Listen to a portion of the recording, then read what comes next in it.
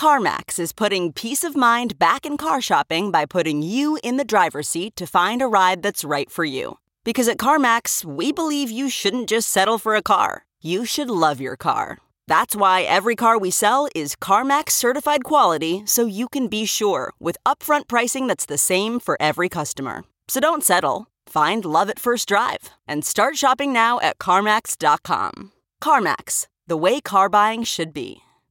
The Ben Joravsky Show for Tuesday, June 8th is just moments away. Our guest looks like he's in a NASCAR pit crew or something.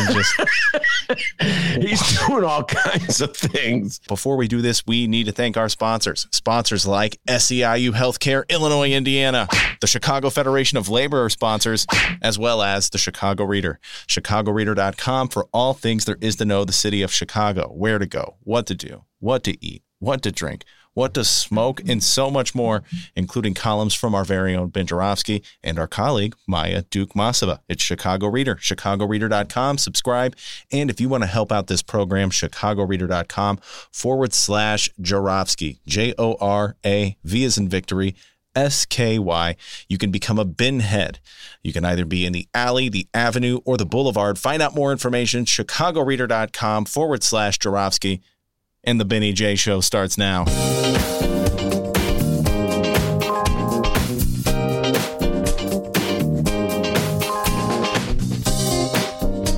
It is Tuesday, June 8th, and live from my apartment and his attic, this is the Ben Joravsky Show.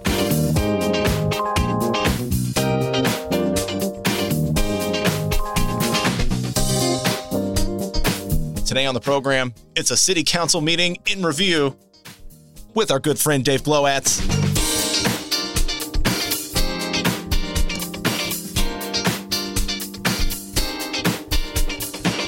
And now your host, Chicago Reader columnist Ben Joravsky. Yeah, hello, everybody. Ben Joravsky here. We're calling this Fake News Tuesday, and here's why.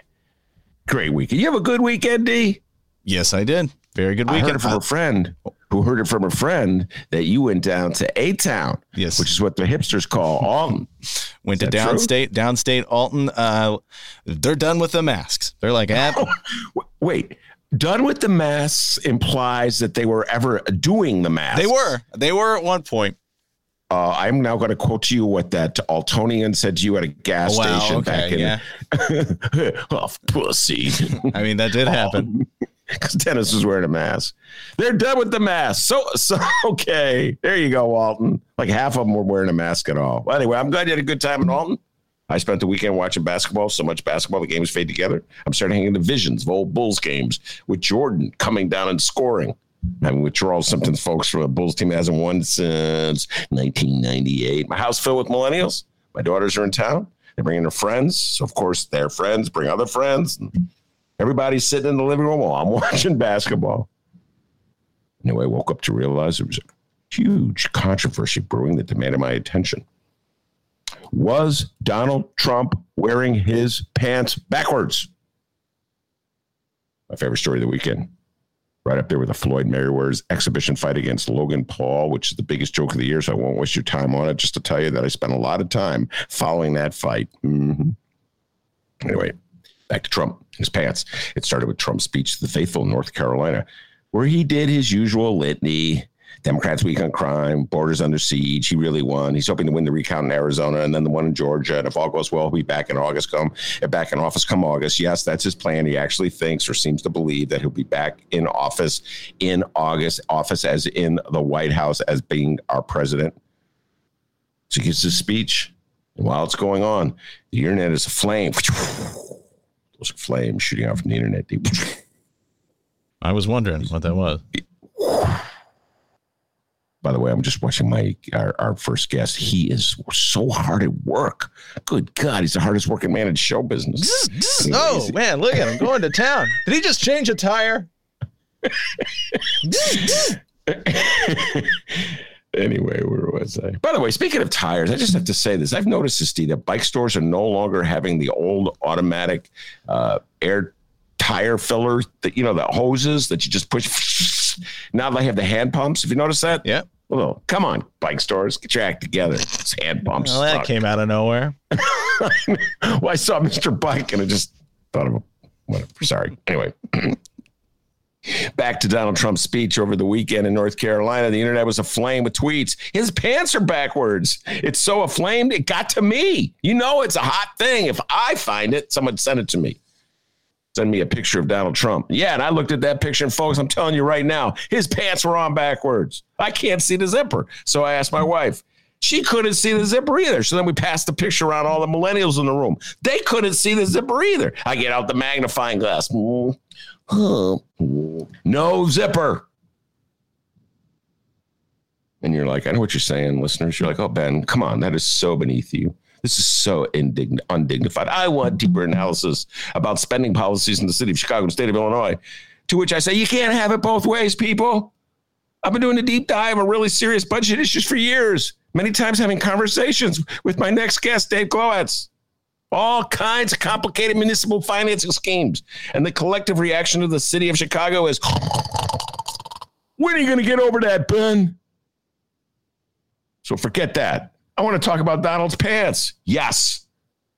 He was wearing them backwards. Yes. MAGA, come face to face with the fact that you have sworn allegiance to a guy who's lost his mind. You don't even know which is the right and which is the wrong side of the pants. Meanwhile, the mainstream media, I'll tell you what, you know how aflame it was on the internet, D? The mainstream media found their way to it.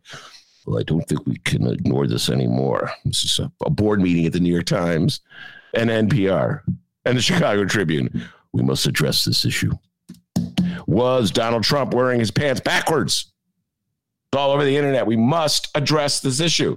So they sent out their best investigative reporters. We're not talking about the C Squad like at the Ben Joravsky show. We're talking about young millennials who know how to use computers from the New York Times, the Washington Post, and CNN. They're all studying his trousers. And they're like, so beneath us. I did not go to journalism school to be looking at Donald Trump's trousers. And they come to the conclusion that he was wearing his pants on right. They came to the conclusion. Donald Trump has been hammering the mainstream media for years, using them as his whipping boy. But when push comes to shove, they're fair. They're like, when he goes low, we go high. Where does that ever work? Ever. Anyway, two wrongs don't make a right, Ben. So they come to the conclusion that his pants were on right. Well, how do you pronounce that outfit? Snoops, whatever it's called. It's Snoops. You know okay. No, it's Snopes. I'm just joking. In other words, you don't know. It's 50-50. No, it's Snopes. Oh, it's Snopes? For sure, okay. It's Snopes. Mr. Biker, our next guest, is like, oh my God. Everybody knows it's Snopes. Anyway, Snopes is like, they're so disdainful of the discussion. They had like, of course, his pants were on right. It's beneath them. You know, I went to journalism school, and our purpose was not to discuss whether Donald Trump's pants were on backwards. I am a journalist. Respect me. But you know something, folks? I've learned from Donald Trump. Donald Trump went far in the world by denying what everybody saw right in front of their face. For instance, last November's presidential election, Joe Biden was the victor. Everybody knows that. He won by over, 8 million votes. Every Republican official in the United States certified the election. Did that stop Donald Trump? No. He insists that he won, even though he lost. And what's worse, he's got legislators all over the country, Republican legislators all over the country, changing election laws to repair the non-existent flaws in the system that led him to lose, even though he didn't lose. We're going to have Jason Lee coming on Wednesday to talk about what they're doing in Texas. They've lost their mind. We've had Daryl Jones and Barbara Arnoy talking about Georgia, other states too. They're seriously trying to set up a situation in 2022 and 2024 where Donald Trump can have his flunkies on various legislators and, election boards throughout the country throw out votes for Democrats to guarantee Republican wins, because it's really hard to lose an election when you have the authority just to randomly throw out the votes of your opponent based on non-existent, non-real, made-up claims of cheating. This is going on right now, my friends, in the name of cleaning up a fraud that was non-existent.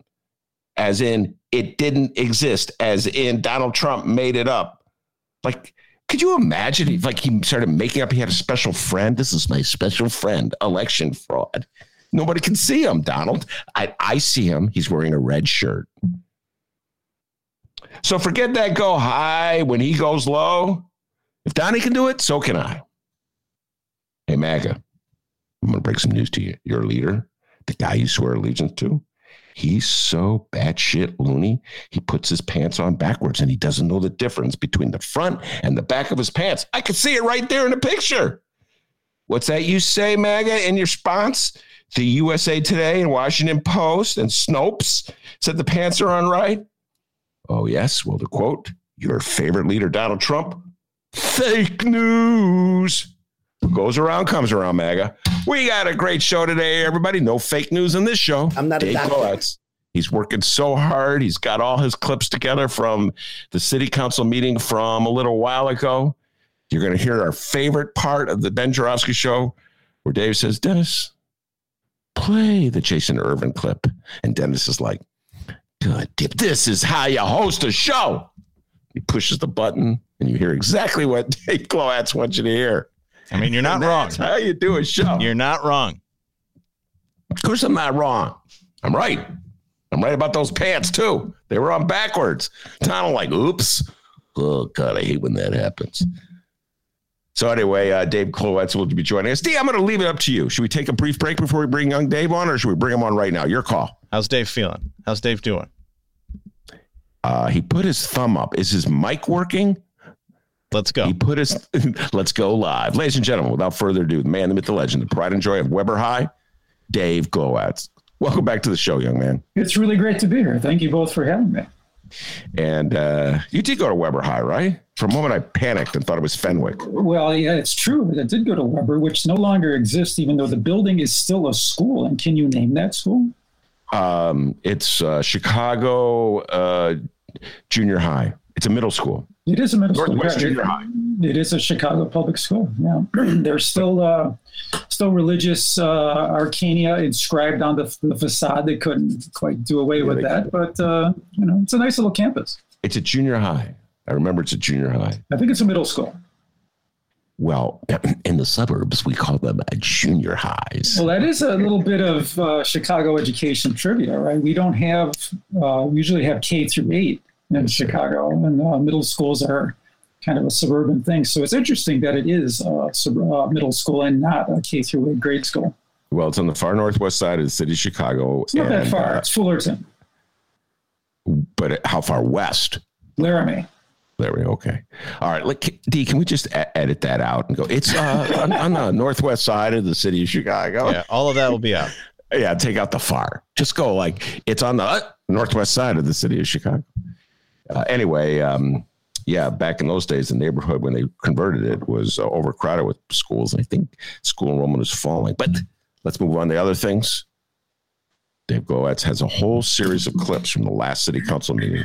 And true to form, he's not shared them with me. I just know the general name. I called him before for a pre-show planning meeting, D, and he gave me the names, but it was awfully evasive because he wants this to be totally improv. No preparation whatsoever. What you inferred as invasive is actually my poor memory. Just saying.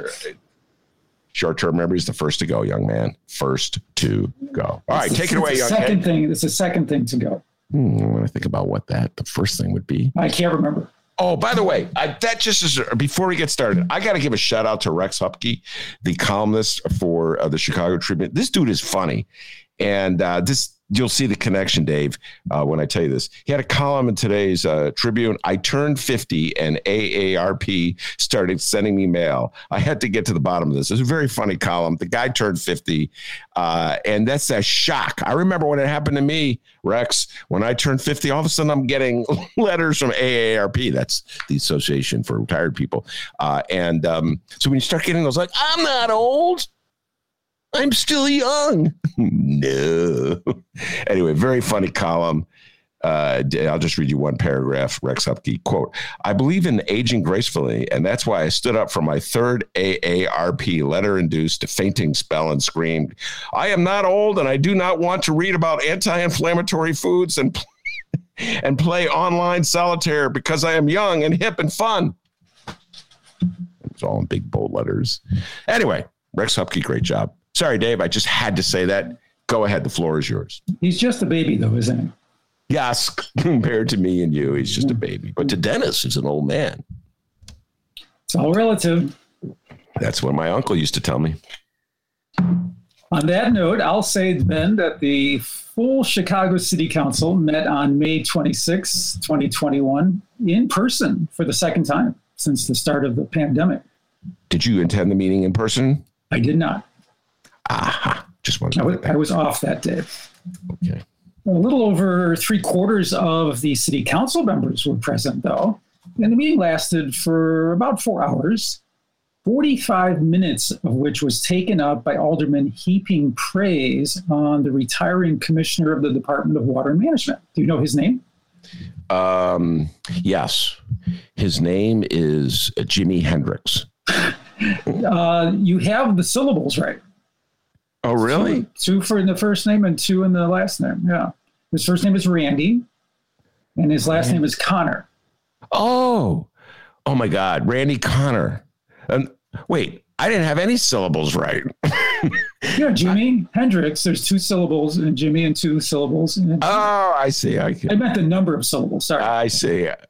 Yeah, he's been around for a long time. I've never met him. I've just seen his name in the newspaper. Yeah, anyway, he got a lot of praise poured on him, as it were.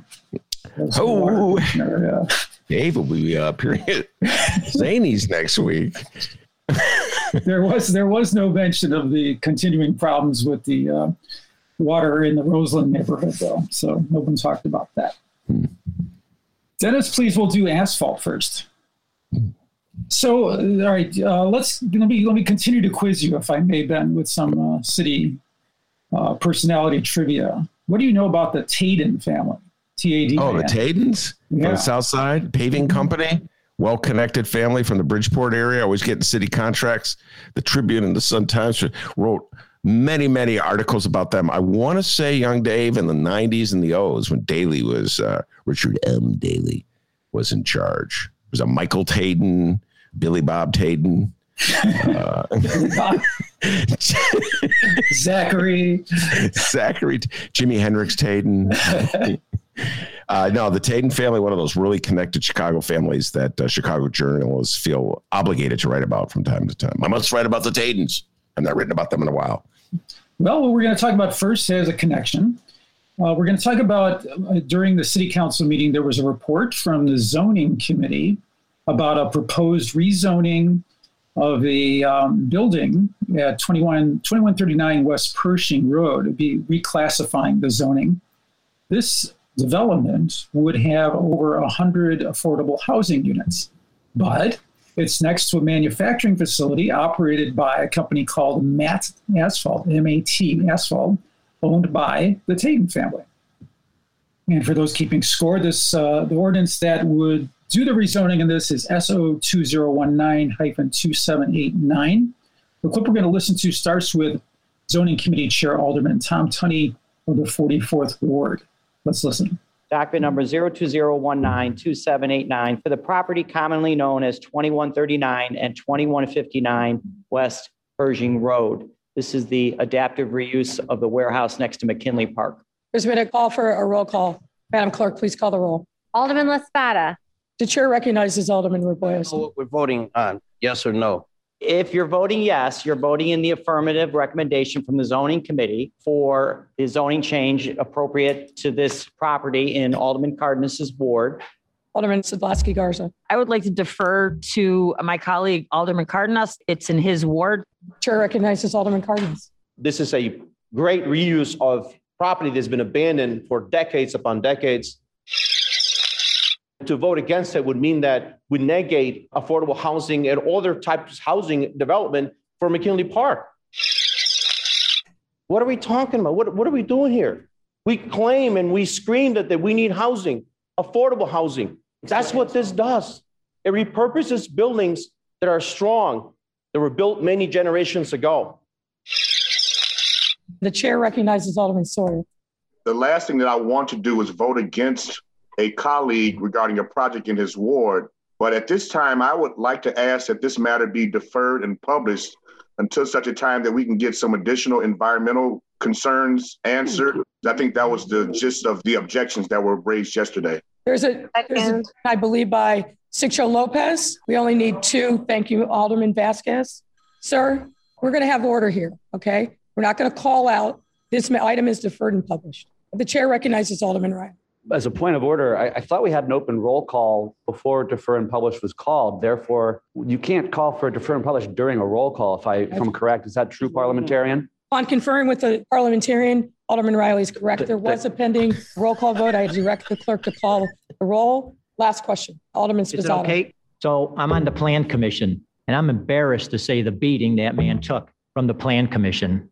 They called him names without calling him names. I know he worked hard on this. The bottom line is, folks, if people don't want to live in a $2,000 apartment for $1,000 a month or whatever it is, they don't have to live there. The chair recognizes Alderman Haddon. Our own Department of Housing denied funding to this project because of environmental concerns. We need to make better decisions. Our decisions have an impact for decades. Our city and our predecessors have made decisions that have put low-income people in environmentally dangerous situations. We are currently under investigation for environmental racism for past practices. It would be very unwise for you to support, without further environmental review, passing this project.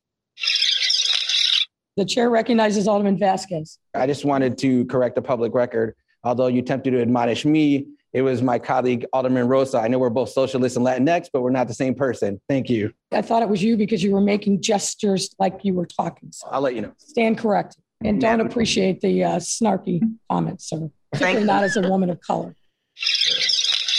Chair recognizes Alderman Ramirez Rosa. Also has a system of aldermanic prerogative where we turn to our local colleagues and say, you tell us what you think is best for your ward. Generally, I would say I want to support my colleague on this zoning change. He has determined that this is the best land use and zoning policy for that parcel in his community. But we also know that there's Neighbors for Environmental Justice, an organization that was formed specifically to oppose the environmental racism that has existed on the Southwest side for entirely too long, and to speak out against the Matt asphalt plant being right next to a park, right next to a school, right next to people's homes. Poor people, working class people, they often don't have a choice as to where they get to live in this city. And that choice is shrinking day after day after day as affordable 2 and 4 flats are torn down in communities. So we have to be very intentional and very serious about how we promote affordable housing in this city. And it is a travesty that in this moment, we're considering putting 120 affordable apartments that we're going to say, you know what? Guess where you get to go? You get to go right next to an asphalt plant. Don't you love it? Aren't you so happy? Here's your affordable option in the city of Chicago. Breathe in the fumes. Wow. Breathe in the fumes. Just as a little parliamentary detail, there have been Alderman Rod Sawyer of the 6th Ward attempted to make a motion for something called defer and publish, which is something that when an alderman presents it, if he or she can team up with another alderman, they can delay consideration of whatever is currently being considered till the next council meeting. But we heard why that didn't fly. And I'll say that finally that this motion passed 36-13. And by the way, I thoroughly enjoyed that on many fronts. I was not aware of that one. Somehow or other, that debate, because the part of the recounting of the story that I read of the city council meeting put the heavy emphasis on the I can't even say with a straight face, Lori Lightfoot admonishing Alderman Vasquez not to make snarky comments. I don't appreciate that stuff. Oh, you're the only one who gets to make snarky comments. Okay. It was like all of 3 seconds there. I know, but that's the one that I remember. You know, it's like, that's what I retained. Well, that's what was reported. Yes. But I also, it was just sort of stuck in my head there. I thought it was pretty funny. I mean, come on. When you make a mistake, you make a mistake. You got to acknowledge it and go on. So, Dave, we used to play this game from time to time. Watch this ducking and dodging. It's about to occur, ladies and gentlemen. So, Dave Glowacz, if you were an alderman in the Chicago City Council and you were confronted with this vote, do you approve of this deal, which would put affordable housing, which the city desperately needs, but put it next to an asphalt plant where there's environmental concerns about the impact of that asphalt plant on the people who live in that affordable housing? Would you vote yes to create the affordable housing that the city desperately needs, or would you vote no to protect the people from any potential environmental harm from the plant? Dave Glowacz, no ducking and dodging, go. What do you mean no ducking or dodging? What do you mean? What kind of rule is that? Already the ducking and dodging. Can we defer and publish on that question until the next show? Look, I wasn't involved in any of the hearings that led up to this. There, as we heard Alderman Cardenas say, that there was, well, actually, we didn't hear in this clip, but he did say at the beginning of his comments that there was significant review of this project by the Plan Commission, by the Zoning Committee. We heard Alderman Sfazzato say that he was, that Alderman, I'm sorry, I'm blanking out, that Alderman Cardenas was raked over the coals. What did Sfazzato say? They call them names without calling him names.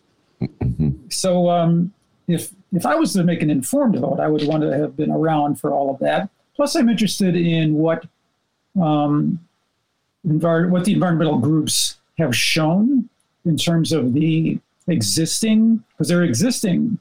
There's a school, there's existing housing, there's existing retail.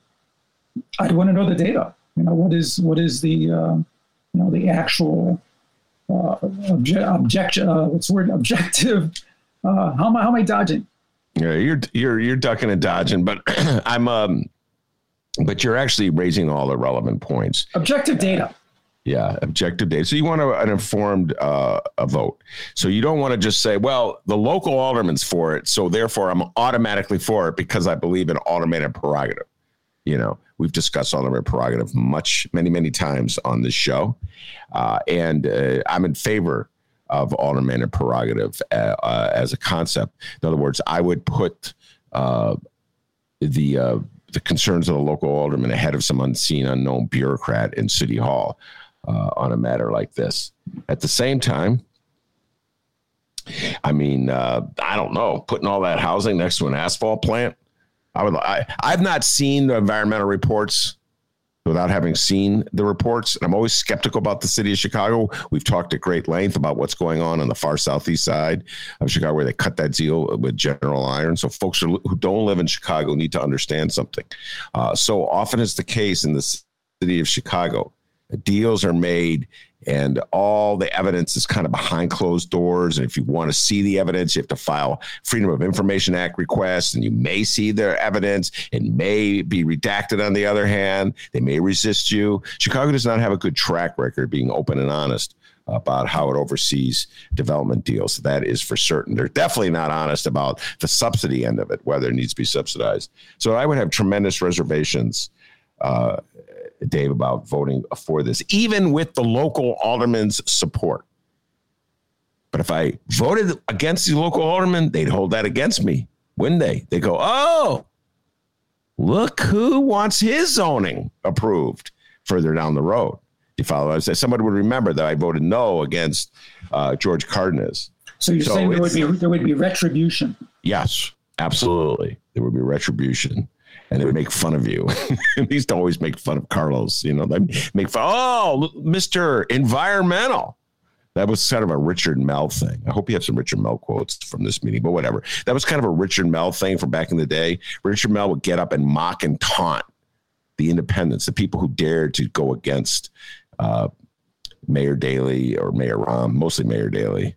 So, for instance, they would the independents would be talking about the parking meter deal, let's say, and how the numbers don't add up. And Mel would get up. Oh, like you read it. You haven't read it. You don't know. Give me a break. I read it. Then he would like pretend he was reading it. You want to talk about snark? Yes. Thank you. Great historyist. Come on, Mayor Lightfoot. No, I just, you could have rolled with the punch a little bit there, I mean, Bosca's got a good joke in. You made a mistake. You called the wrong alder. It's not the end of the world. Setting aside this tit for tat stuff, there is another dynamic at work here that I want to point out.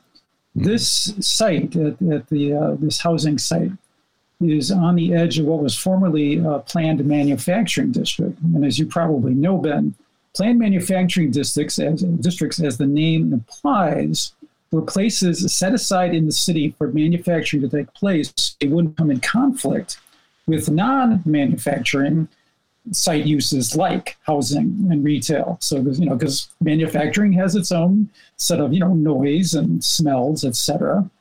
Well, what's happened over the last couple decades is Chicago as manufacturing has left the city or gone to other parts of the region, that the city has kind of rethunk its PMD strategy, and it is taking forward planned manufacturing districts and carving them up into places like housing. And Lincoln Yards is on the north side is a perfect example. Mm-hmm. So what's increasingly happening is these developments are ending up right on the edge of, where there used to be a place that was set aside for manufacturing. Yeah, no, that's a very good point. So if we moving beyond this particular debate, if the city continues to develop the way it has been developing, things have been stalled because of the pandemic. But if the upscale gentrification continues to move further south and west from the loop, as it's been happening, pretty soon McKinley Park will become, this is the area where Cardenas represents, will gentrify. If the pattern continues, we don't know if it will, but if the pattern continues, and then the new residents will object to any existing manufacturing facilities, much like what has happened on the north side of Chicago around Lincoln Yards. And so this is ongoing transformation in neighborhoods. And then this struggle with the city, like, well, we want to keep good paying manufacturing jobs in Chicago. Where do we put them? And so the city of Chicago has generally has this, like, designate certain neighborhoods, where they can put them, like the southeast side. We talked about Lake Calumet. Yes. The southeast side, Lake Calumet. And so maybe one day that area will start gentrifying and there'll be resistance. But this is an ongoing pattern. This has been happening, folks, since the 70s. And this is sort of the backdrop of that debate. And I don't know, Dave, if there'll ever be a sort of reconciliation on this one. I think the reality is that the city's unstated economic development plan, they never come right out and admit this, is to fuel the gentrification of Chicago as much as possible. And as much as possible, move poor people out of Chicago. And if that means turning areas that have been manufacturing to residential, that's what we got to do. I've never seen anything to counter that theory that I have. Chris Kennedy would agree with you. Yes, Chris Kennedy. In a moment of truth, Chris Kennedy, who was running for governor in 2018, said that the planning strategy of Mayor Rahm is to move black. He said he made it very specific, black people. But I think it's beyond black people, just poor people in general, many of whom are black in the city of Chicago. He spoke the truth. He was immediately condemned by absolutely everybody who's considered prominent in the city of Chicago, corporate leaders, civic leaders, editorial board. He spoke the truth. And in Chicago, he was condemned. Shut up. He retreated. Haven't heard from Chris Kennedy in a while. So yes, this is the drama going on. But I got to admit, I had a huge smile when Brendan Riley, he's like was it Brendan Riley, you said, who was the 42nd Ward Alderman who got up and so this is not right. No. Defer and publish cannot happen after you've called a roll call vote. And good damn, Brendan Riley. Yeah, so yeah. Who called for defer and publish? Rod Sawyer. Yeah, it was Rod Sawyer. And Brendan Riley, can't do. No. He's like Dikembe Mutombo waving his finger in the air. Anyway, So good stuff. Yeah. And it passed. And it 36 passed. to 13. Yeah. And folks, before you go, well, Ben, it passed because of alderman prerogative. If this, now it's not so, I don't know if it's as true with Lori Lightfoot. We'll be exploring this later. But if the old rules had played out, they would have voted no if Mayor Lori Lightfoot was against it. Just saying. You know, when there's been in the past a conflict between what the local alderman wants and what the mayor wants, the mayor has prevailed, as we saw with Rahm Emanuel and Brendan Riley with the zoning dispute downtown Chicago, Nick Spazzato, an alderman, and Mayor Emanuel with the charter school on the Northwest Side. But I don't know, Dave, I have a feeling that things are kind of changing in Chicago and the city council on these disputes between the mayor and the alderman. And the aldermen are much more willing to vote against the mayor than they have in the past. Well, continuing on this theme of economic disparity, Dennis, please, we'll do dope next. There is another conflict that arose during a report by the City Council's Zoning Committee. And an ordinance that came up in the Zoning Committee report is one that would allow the expansion of a cannabis dispensary on Milwaukee Avenue near Lawrence on the north side in the 45th Ward of Alderman James Gardner. And for those keeping score, that's record number 02021-445. You might recall, Ben, this came up in the April City Council meeting as well. And at that meeting, the council voted to hold this rezoning in the zoning committee till May.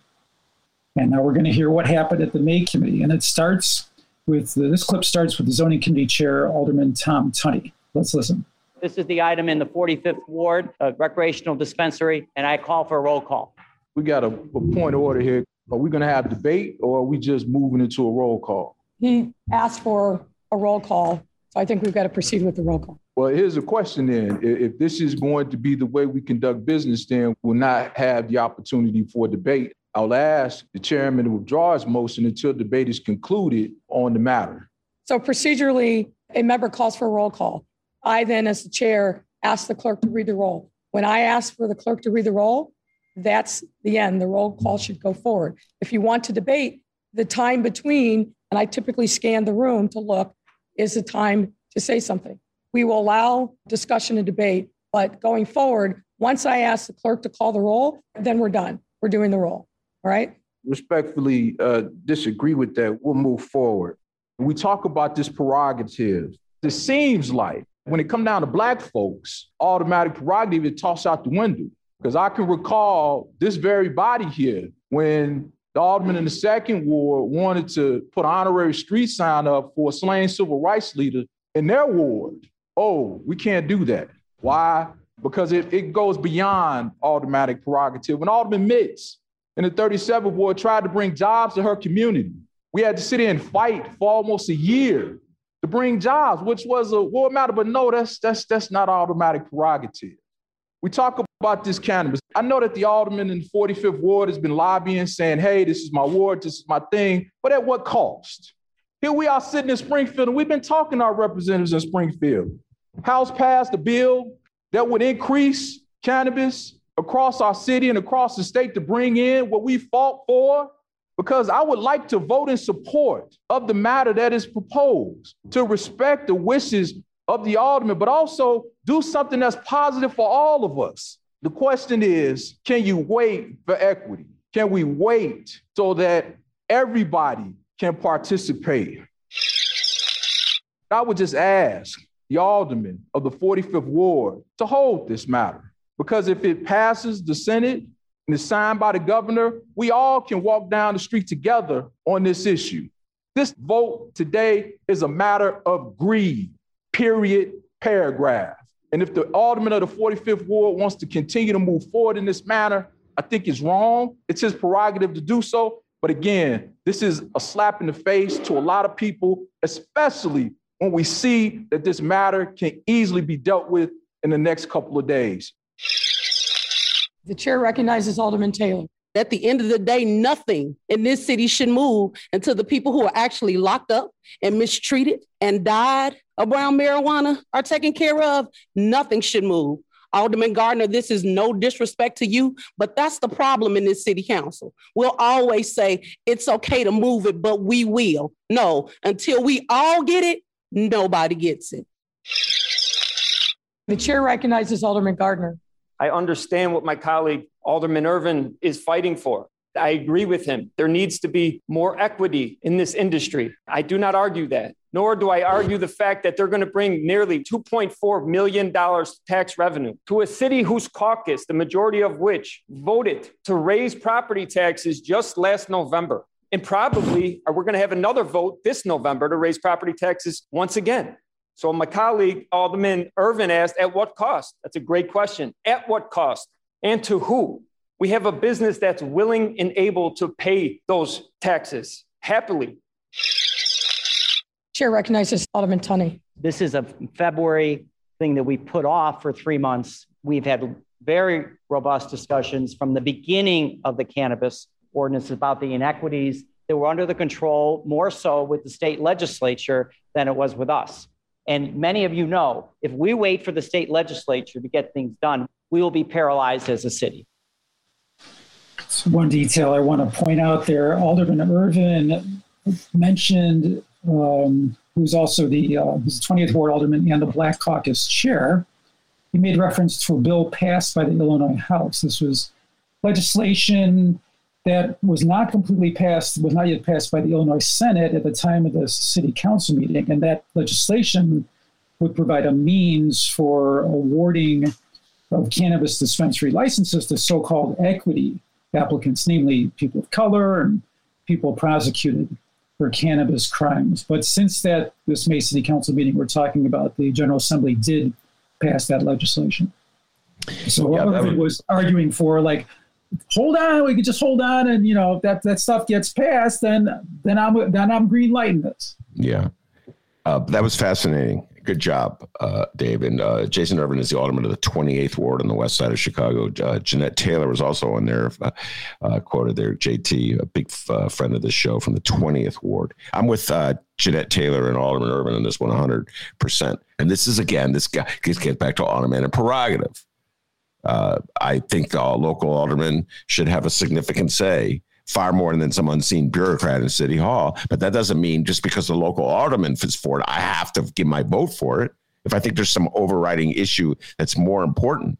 So Irvin, I think he was alluding to the Police and Fire Academy when he made that comment. He didn't specify. That was my question. That's the only thing I could think of when he talked about, fighting for jobs. Emma Mitz's ward. Yeah, he was kind of mixing metaphors a little bit there, which was an interesting thing. He was trying to play the race card to make it seem like it's only black aldermen who don't have prerogative. And I'd just like to point out, I'll say this again, it's white alderman, Hispanic alderman, black alderman, Asian American alderman. It doesn't matter what your ethnicity is. If the mayor of the city of Chicago wants something that you don't want, they're going to shove it down your throat. I've seen it happen with Brendan Riley, who's a white man in a white ward. It happened with when Mayor Daley tried to force the Children's Museum into his ward. And also, I was talking about that Presence TIF deal that went down in the loop. There was an opposition to giving TIF dollars to Presence because of their stance on abortion. Brendan Riley was against giving them the money. Mayor Rahm wanted to give them the money. Guess who won? Mayor Rahm. So I do not believe it's a racial matter when it comes to the mayor forcing his will upon the city council. So Jason Irvin was kind of mixing his metaphors. I think he was talking about, again, he didn't specify there was a street designation, either street designation or a statue to Fred Hampton that was proposed in the second ward. And I believe this was years ago. I remember writing about this. I think the alderman, it was before Fioretti, I want to say. Madeline Haithcock was the alderman. I can't believe the stuff I know, Dee. And so, yes, that was a case where the Fraternal Order Police was given more authority then the local alderman who wanted the tribute to Fred Hampton. And in terms of Emma Mitz, however, she wanted a police and fire academy for her ward. She was opposed by lefties. Remember that? So he was like a significant portion of the black populace. Yeah. Like Chance the Rapper came down and advocated against it. He left that part out of the equation. When he made it seem like he made it seem like it was a bunch of white people opposing poor Emma Mitz. Come on, Jason. Better than that. But I'm with, having said all that, I would have been voting with Jason Irvin and JT. It's an absolute disgrace how we've trotted out these licenses and ignored black people who took the hardest hit in the war on drugs. Anybody spend any time in a courthouse, 10, 20, the last 30 years, you'll see black people getting arrested for possession of reefer, stuff that white people do every day. No consequence. So they should have had that settled.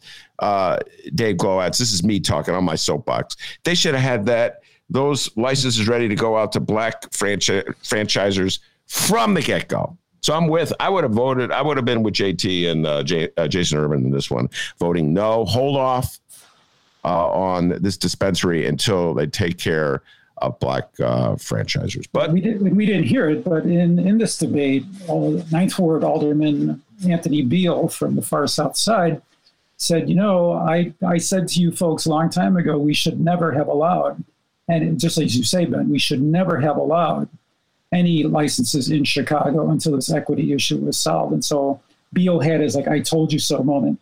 That look to see who's making the money now. All these white owners of dispensaries. Well, I guess every now and then Anthony Beale and I will see eye to eye on something. Anthony Beale, longtime loyalist to mayors like Daley and Rahm. We have not always seen eye to eye, to put it mildly, but I agree with him 100% on this one. So Anthony Beale, well put. And it passed less closely than I would have thought it was. It was passed 31-19, that rezoning. So Gardner got his... I have to look at those votes. I did not take a look at those to see who the 19 were that voted no. Do you have the list in front of you? You sent it to me, did you? And I did not look. I can read you the no votes if you like. Yes. La Spada, 1 La Spada, 4 King, 5 Hairston, 6 Sawyer, 7 Mitchell. That's a surprising one. 16 Coleman, 17 Moore, 20 Taylor, 24 Scott, 25 Sigel Lopez, 28 Irvin, 29 Taliaferro, 33 Rodriguez Sanchez, 34 Austin, 35 Ramirez Rosa, 37 Mitz. There you go.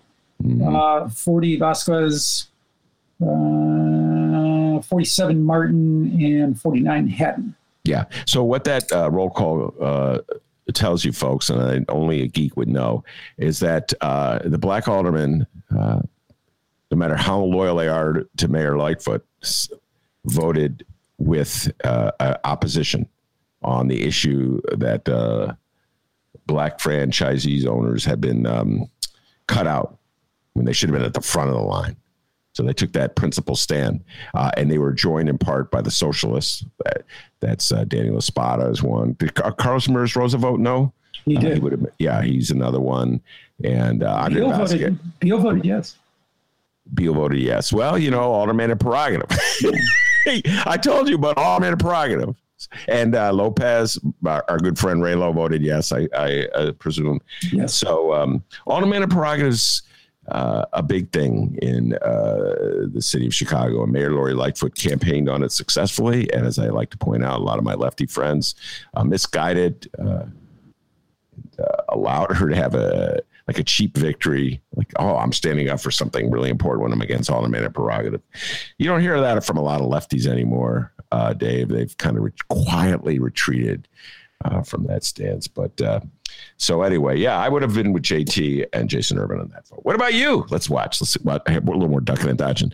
Would you have voted no or yes, young Dave Glowacz? Well, Ben, this next bit brings together a couple of themes you were talking about. One of this concern about the pie not being carved equitably, and the influence on the mayor's stance. This one kind of brings that one home. Dennis, please, we're going to do Drive next. This next piece comes from a report of the Committee on Transportation in the Public Way at the May 26th City Council meeting. We'll hear discussion about a highly controversial ordinance that would rename the outer part of Lakeshore Drive Jean-Baptiste Point du Sable Drive. Working on my French, don't quite have it yet. This ordinance, which is record number SO2019-7918, was first introduced in October of 2019, and its chief sponsor is Alderman David Moore of the Southside 17 Ward. At the start of this piece, we'll hear from Committee Chair Howard Brookins. Let's listen. Lastly, we have on page 21 transportation ordinance for the street renaming of Lakeshore Drive as Jean-Baptiste Point du Sable Drive. Your Honor, President, I call for a roll call on this ordinance. Your Honor, there are members who wanted to speak on this matter. I saw the hand of Alderman Hopkins raised. Alderman Hopkins. I had my hand up before. I called for a roll call first. Alderman Hopkins has had his hand up.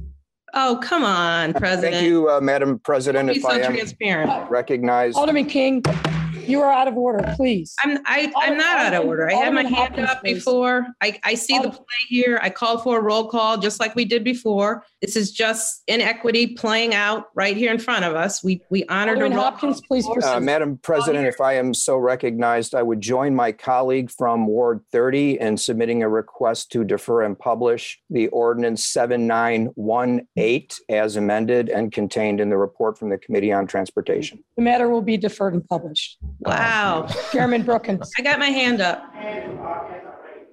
Are you your hand raised on the item that's been deferred and published? There's nothing to speak on since it's been deferred and published. Chairman Brookins.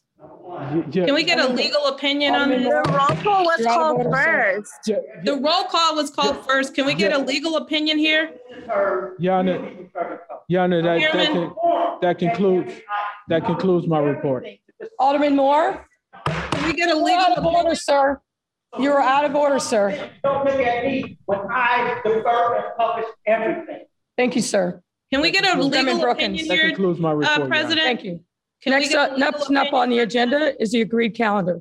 Chairman Harris.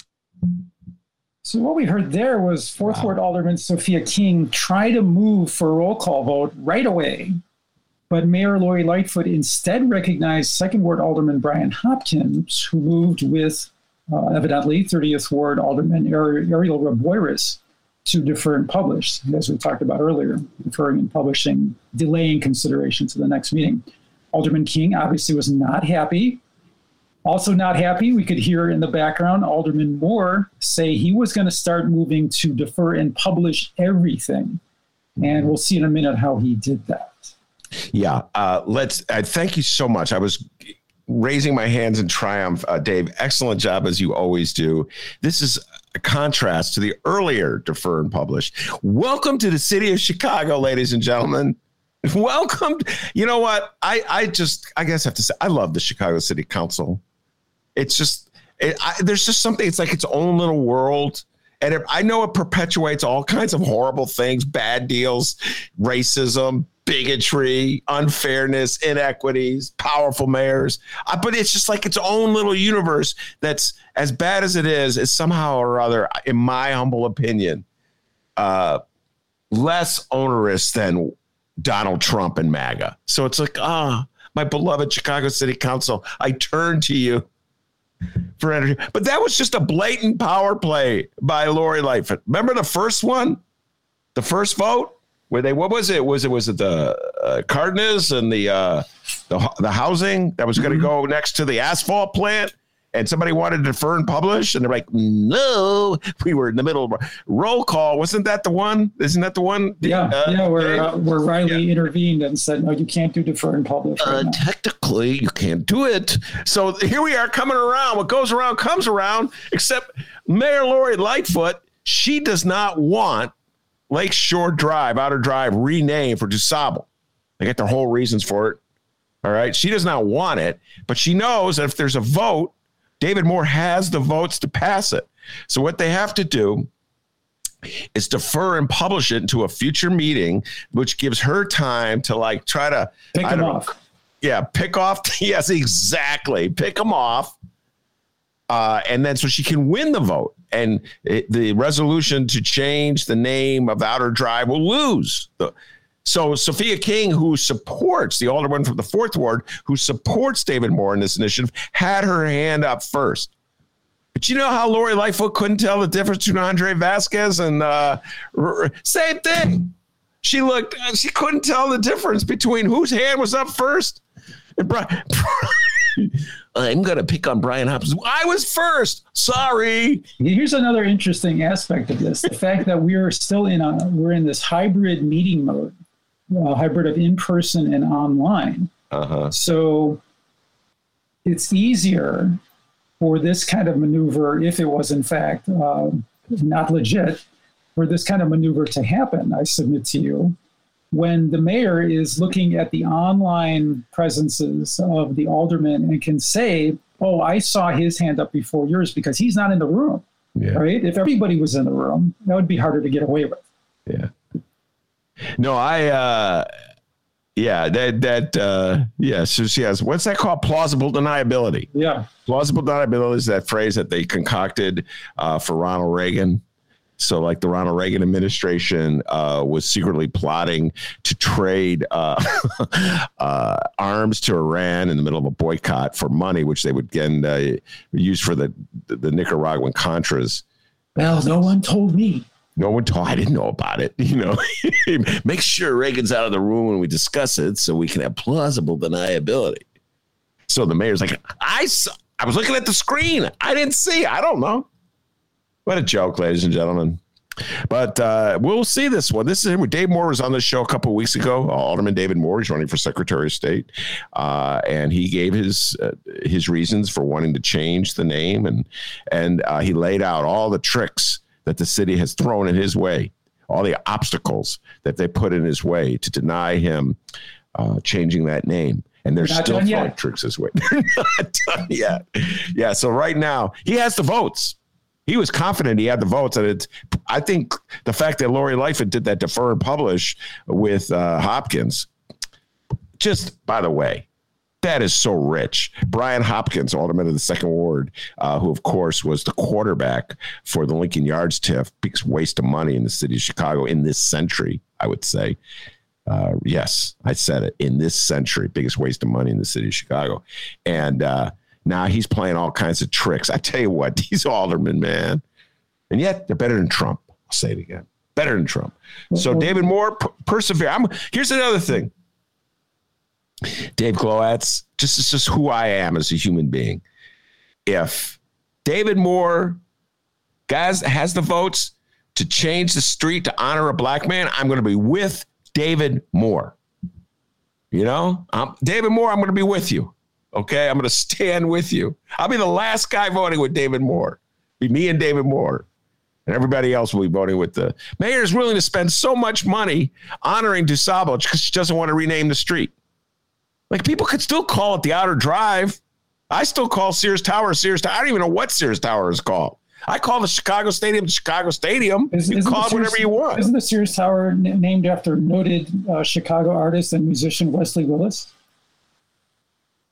Is there a musician named Wesley Willis? He's no longer, he's deceased, but I did not know that. I'll tell you more about him some other time. But first, let's talk about how David Moore went to exact his retribution. Wait, hold on. Before we do that, I'm going to throw this question at you. Let's see if he ducks and dodges this one, D.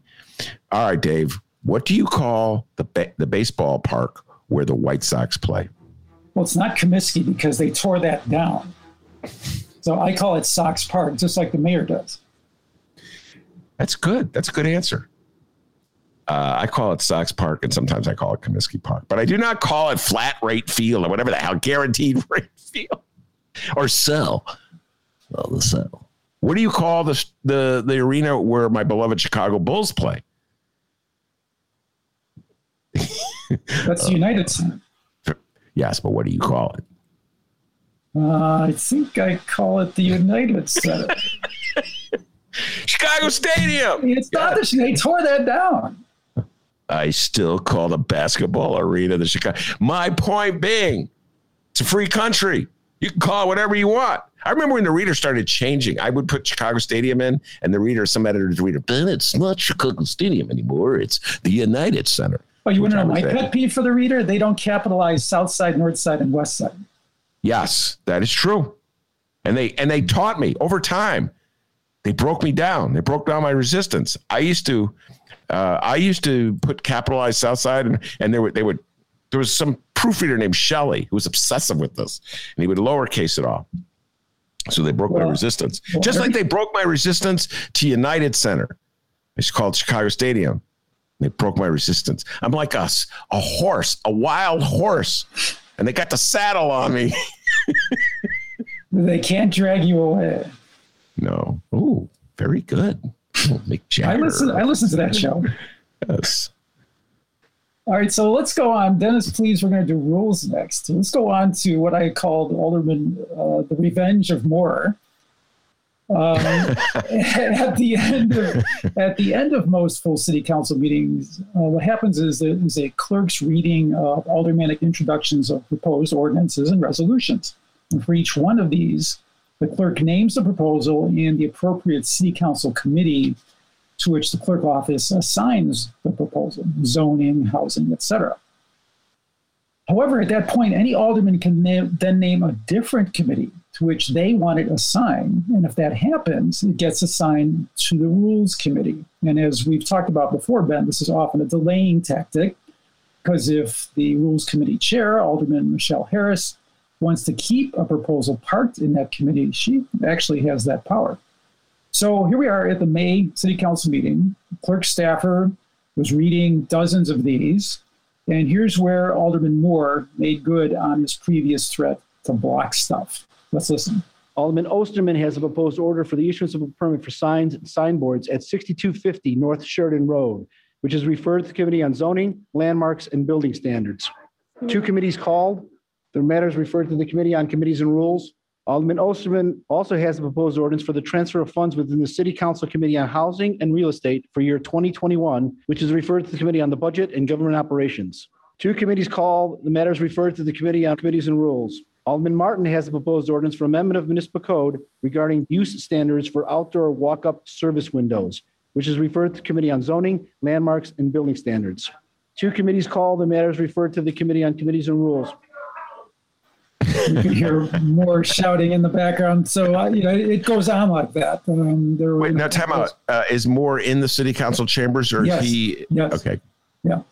So the clerk was reading, like I say, dozens of these, and I counted 17 proposals that got sent to rules due to two committees being called. I'm not clear. I didn't actually take a look at which ones didn't get that treatment, but I'm guessing, if I had to guess, that Moore was picking and choosing allies on that one. And so that's what he's doing. He's kind of breaking stuff. And who you have to have two aldermen. So who joined him in that? Do you know? Well, that's to defer and publish.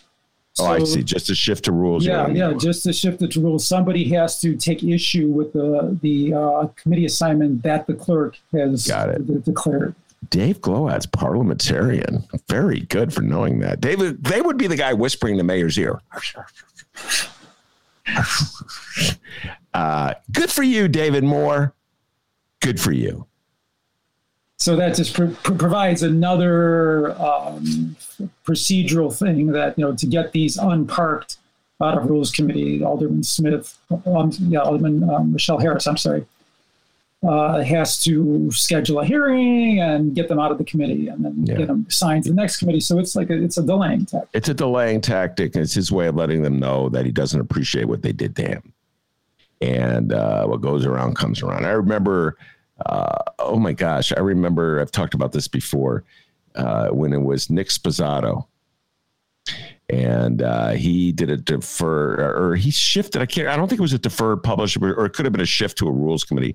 I can't remember what it was, but it had to do with TIF deal on the South Loop. And Pat Dowell was really upset with him for doing that, came up to him and got him to back off. I remember that. I wrote about that for the Reader.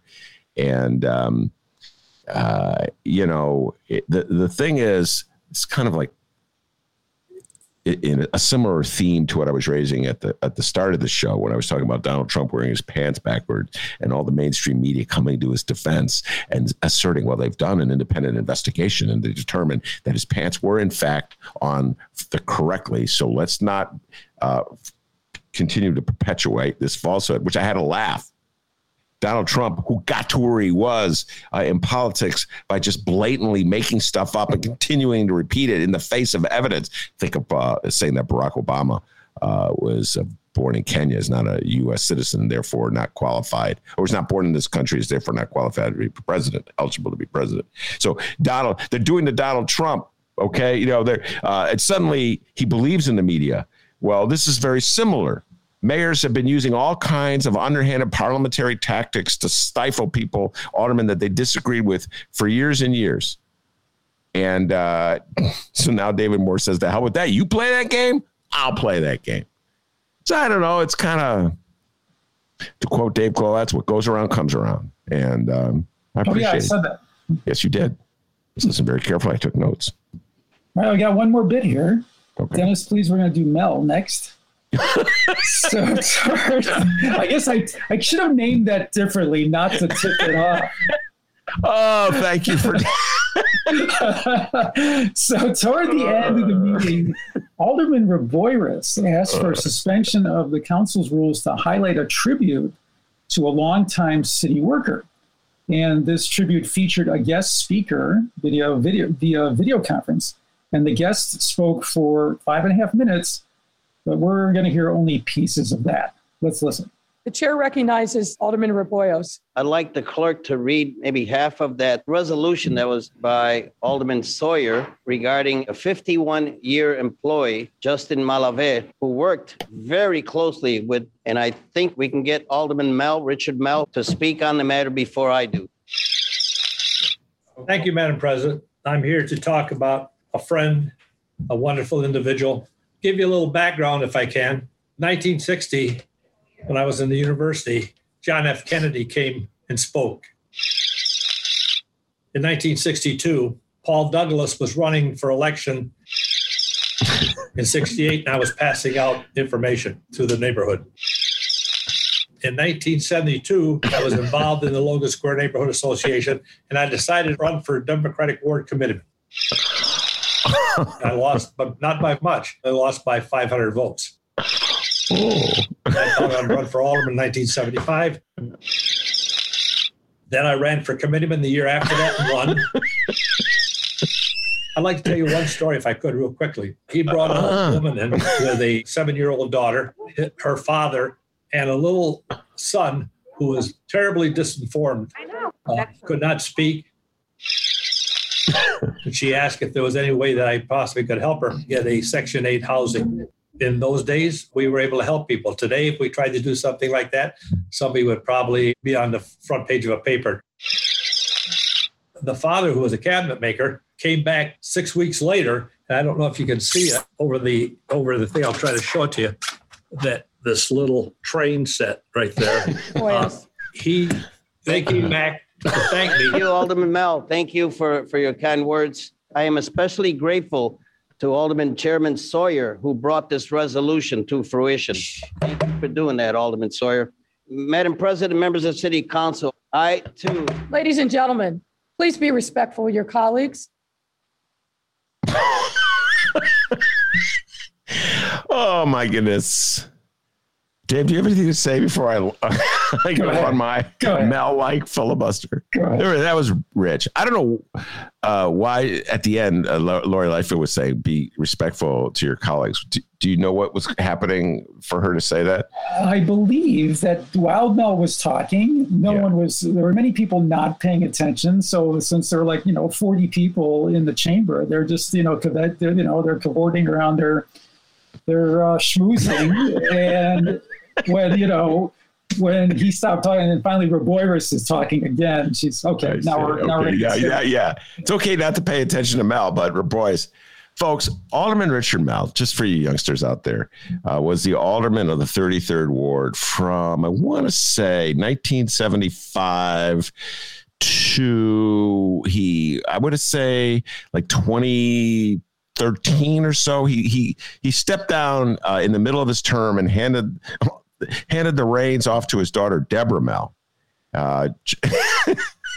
Who was in the General Assembly at the time. Yeah, she was in the General Assembly, and I guess she wanted to be the alderwoman. Who knows? He handed it off to her. Tired of going to Springfield. Yeah, and so what a joke. Then she was defeated by Rosanna Rodriguez Sanchez last time around, 2019, a heated race. And but Richard Mell, the headline in the Reader about Richard Mell and me was we're frenemies. And Richard Mell and I were pretty much on the opposite side of every political issue from the moment I came to Chicago in 1981 to the moment he left the city council. And for a long time, he wouldn't talk to me because he just flat out didn't like me. And when he told Blagojevich, don't talk to this guy, he's a commie and he's hippie, reader guy. And I think he mixed me up with Gary Rivlin, another reader writer who did this infamous article about Mell, where Mell was openly talking about how they were sabotaging Harold Washington on the grounds that if people got disgusted with the lack of services in the city of Chicago, they would revolt against Harold Washington. And so you could argue that the discomfort and the dysfunction of a couple of years of interrupted city services would be paid off for by getting rid of Harold Washington. That was the argument that he made on the record to Gary Rivlin, and he never really got over it. Always disdained the Reader, and I guess I got washed up with Rivlin on that one. So that's what happens when you go on the record. Yeah, and then I think Rivlin was taping him. So he's like, I never said that. Oh, yeah, well, here's the tape. Okay. And it's, by the way, anybody who knows Mell, that's exactly the kind of thing Mell would say.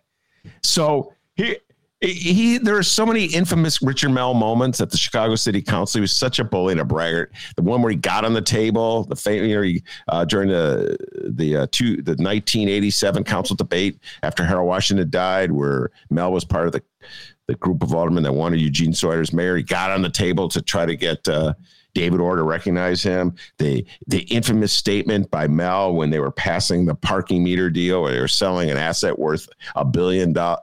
Selling an asset worth $10 billion for $1 billion. Somehow or other, they thought a good idea. Where Mell said, "Oh, shut up and vote for it. Nobody reads this stuff anyway." I mean, you can go on and on with Richard Mell. But none of that history was in Mell's own history that we heard there. No, that was a filibuster Mell going, what a great guy I am. And then when he says that thing, like, I want to help somebody. Nowadays, you help somebody, it's on the front page of the paper. What would be on the front page of the paper? Hello, it's when you're taking an illegal bribe, okay? If you help someone get into Section 8, I don't think everybody's going to freak out about it. It's when he pulled out the pictures of the train set. That's when the mayor had him out. So she cut him off. Mell didn't have the power he did. Mell has the gift for gab. We brought him to the hideout once, I think the first show.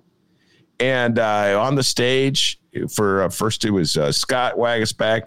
Good. What a collection of characters. Richard Mell and Proco Joe Moreno. And a bunch of lefties walked out when Mell started talking because he just kept going and, I did it this way. And he loved it. Oh, these lefties. So anyway, Richard Mell is quite the character. And they just, they essentially did to Mell what mayors do to their outspoken independent critics. They essentially turned his microphone off. Poor Mell. But wait.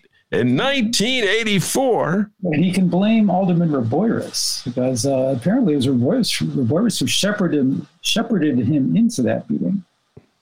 Yeah, so he can blame Raboyris for setting him up. But it was just like, oh, my God, there's Richard Mell coming out of nowhere.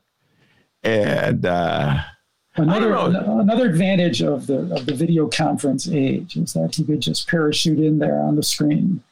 Well, so he was by the screen. I remember years ago, a city council meeting, Robert Shaw showed up, the former alderman of the 9th Ward. His brother, who had passed away, was being honored. And it was, I remember all the aldermen getting up, including Mell. Mell was in the city council then to pay the respects to Robert Shaw and the Shaw brothers and telling anecdotes about how nobody could tell the difference between the Shaw brothers. They were identical twins.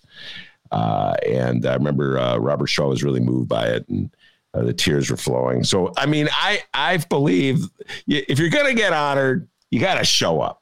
Okay. So Mell, I don't know. But then he couldn't show the pictures of the train set. Yeah. We're frenemies. We're frenemies today. There was a picture that the reader ran. Mel invited me to a zoning meeting of his, which is classic, to talk about TIFs, which is pretty funny. And afterwards, we shook hands.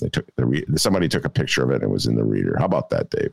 I think you actually, we had a discussion about that when we are from our old podcast. It would not surprise me. Yes. Anyway, that was funny stuff. When you said Alderman Mel, I go, yes. So is that it, young Dave? It is. And I really appreciate you guys carving out the time for me to indulge in this obsession. Well, this is one of my favorite parts of the show. And so, Dave, before we let you go, tell folks how they can follow your good work. And if they want more Dave Glowacz, go ahead. On your web, you can go to chigov.com, to chigov.com, Inside Chicago Government. If you're on Facebook, go to facebook.com/InsideGov. That's GOV. And on Twitter @CHIGOVT. And I want to give special thanks to Dennis for shepherding, speaking of shepherds, all this audio onto our platform here. And thanks again to you, Ben. All right. You're welcome. That's the great Dave Glowacz. And this is one of my favorite segments in the show where he takes a deep dive on the city council meeting. Every month, we do it once a month. What the hell? It's my obsession. It's his obsession. So let's indulge ourselves. And you can learn something about how democracy works. And you can also have a pleasure watching Dave duck and dodge. Man has many opinions, but he's not going to reveal them to anybody on this show or in any in print at all. Dave Glowacz does a great job. Thank you very much, Dave. And of course, the man, the myth, the legend, pride of joy of Alton, Illinois, without whom this show would be possible. And as Logan Paul and Floyd Mayweather will tell you, back home in Alton, they call him Dr. Doobie. Give yourself a raise, take it out of petty cash. See you tomorrow, everybody.